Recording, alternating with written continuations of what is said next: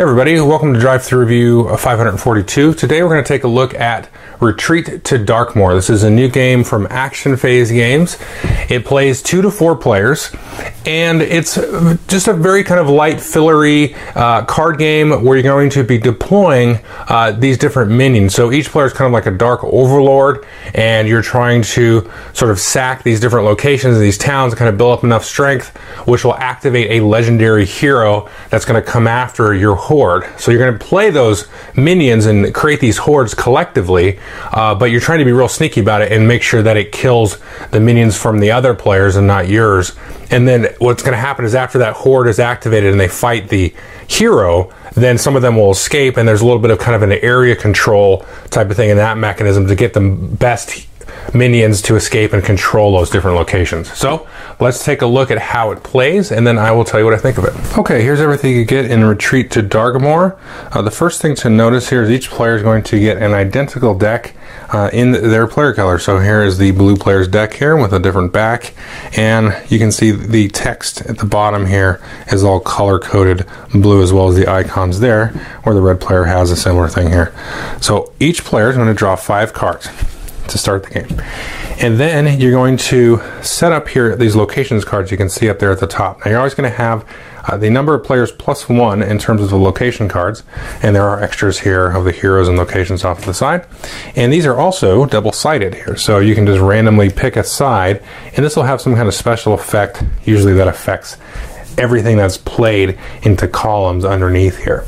And then you'll take a certain number of these legendary hero cards, shuffle them up, and this is based on the number of players, and then you'll put one face up, and this is the first one that you're going to be dealing with. A couple things to know here. This number here is called Peril, and you can see this is level 6, and then it has a special ability here, and the abilities vary widely. So the gist of the game is that you're going to play a card and then draw back up to 5. Now typically you only play 1 card, but you might have other cards that allow you to play additional cards on top of that. And then once you have, let's just put some cards out randomly here, there's 2 here, and maybe the green player plays that there, and so now we have a total of 6 Peril. You can see we've got 2 plus 1, and then we have 3 here. And so as soon as somebody is done playing their card and all little combos and so on, then you're going to check and see, hey, did we meet the Peril threshold? If you do, this guy is going to kind of come awake and then go and attack this horde here. And so what his first thing is going to do usually is kill the one at the back of the horde. This is the one down here. So this one here is going to die. Now, if I was the green player and this was my turn, this would just go to my discard pile. However, if I kind of worked it where I'd manipulated it and like maybe moved another guy from another horde, because there's a lot of like manipulation abilities, then let's say I was the blue player and did this and it was my turn and this green guy would die, go to the green player's discard pile, and then for kind of snookering the green player's minion into being in a position that would get killed, I would then get 2 victory points on a chip there. And so during the game you might get victory points in other ways, and you collect these chips. These other tokens here are Peril tokens, and sometimes different effects will allow you to add Peril to a particular monster, or even actually to a location. So those will come into play as well. So once he resolves, then let's say this guy dies, and then these guys here are going to go above here, and anybody that didn't get killed, and sometimes other guys will get killed because there'll be different effects that will trigger that will kill multiple people, but anybody that wasn't killed is going to sort of what's called escape up to here. And so you're going to play through the entire deck here of the hero cards. Once you play through and defeat the last hero, then you're going to take all the points that you got during the game. You're going to take all the points you can see here at the bottom of the card there that escaped. So that's worth 4 points if he escaped. And then you're going to look at the Peril, the total Peril here. So in this case I have 4 Peril. And if I had 4 here, maybe it's a greens 2, then I would win the victory points shown on this card here. And there might actually be different things here. So this is a good example. Final scoring. The highest VP value minions do not count towards control of this location. So you might have snuck across this guy here because he's worth 5 victory points, but because he's the highest here, his Peril's not going to actually add up to it. So I don't actually have 4 Peril, which I normally would because of this location's ability.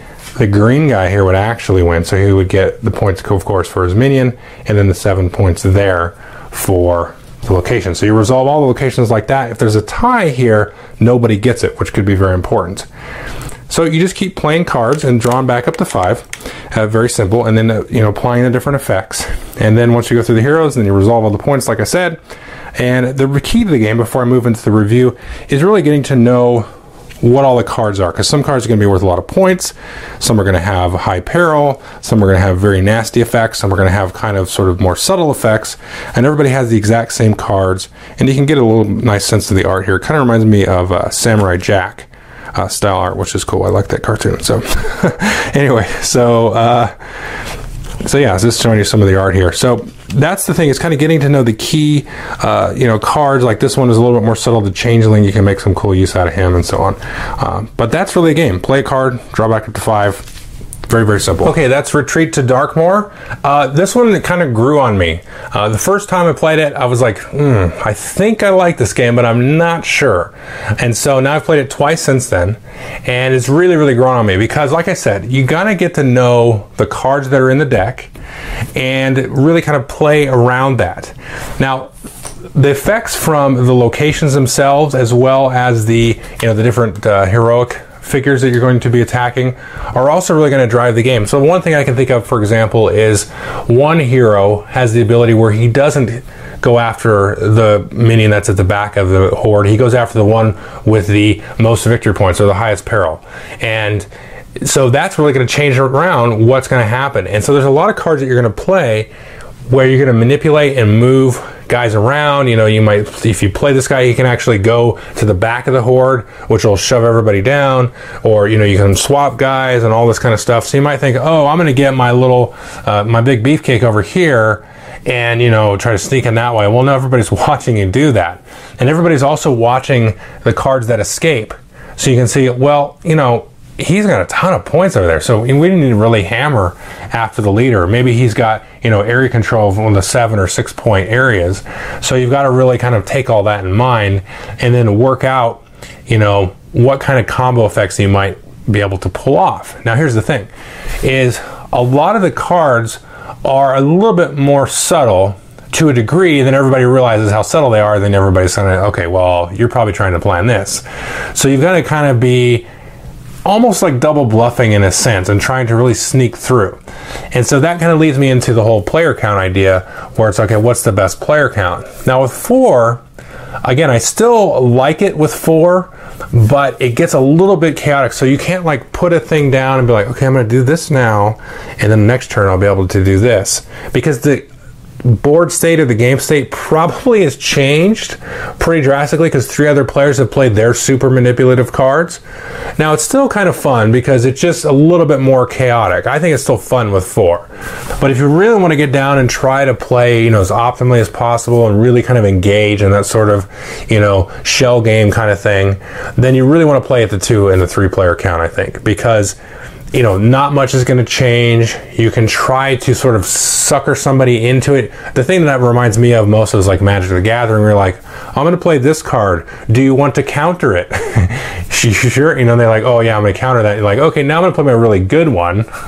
And that kind of thing. So if you played Magic before in that kind of dynamic, this kind of has that in a different way, but very, very similar feeling. And so that's a very, very fun thing to do, and you kind of pull off these little chains and combos, and like, oh, I thought I was totally going to win that one. Now you've won it, and all yours are going across, and none of mine, and they're all dead. So again, that comes through knowledge of the decks, and also kind of building up sort of like a little metagame within the group of players. So I definitely recommend this one a lot. Very, very subtle game, very interesting, and I think folks will have a good kick out of it. It has that kind of Munchkin vibe in the sense of like, I did the subtitle Reverse Munchkin, which it kind of is, because you're Dark Lords trying to sort of entrap the heroes, whereas in Munchkin, obviously, you're trying to be heroes going through a dungeon. So it's the reverse action of that. It's also reversed because it doesn't take a year and a half to play, but it has that fun, whimsical kind of take that kind of thing. So I recommend it for that style of game or two. I think if you like that kind of fun, whimsical, kind of fantasy card game idea, then this is really going to hit your sweet spot as well. So, and it's got that little bit of subtle kind of strategy stuff to just kind of keep folks that like to play with that side of their brain more, more interested. So definitely take a look at this one. Thanks.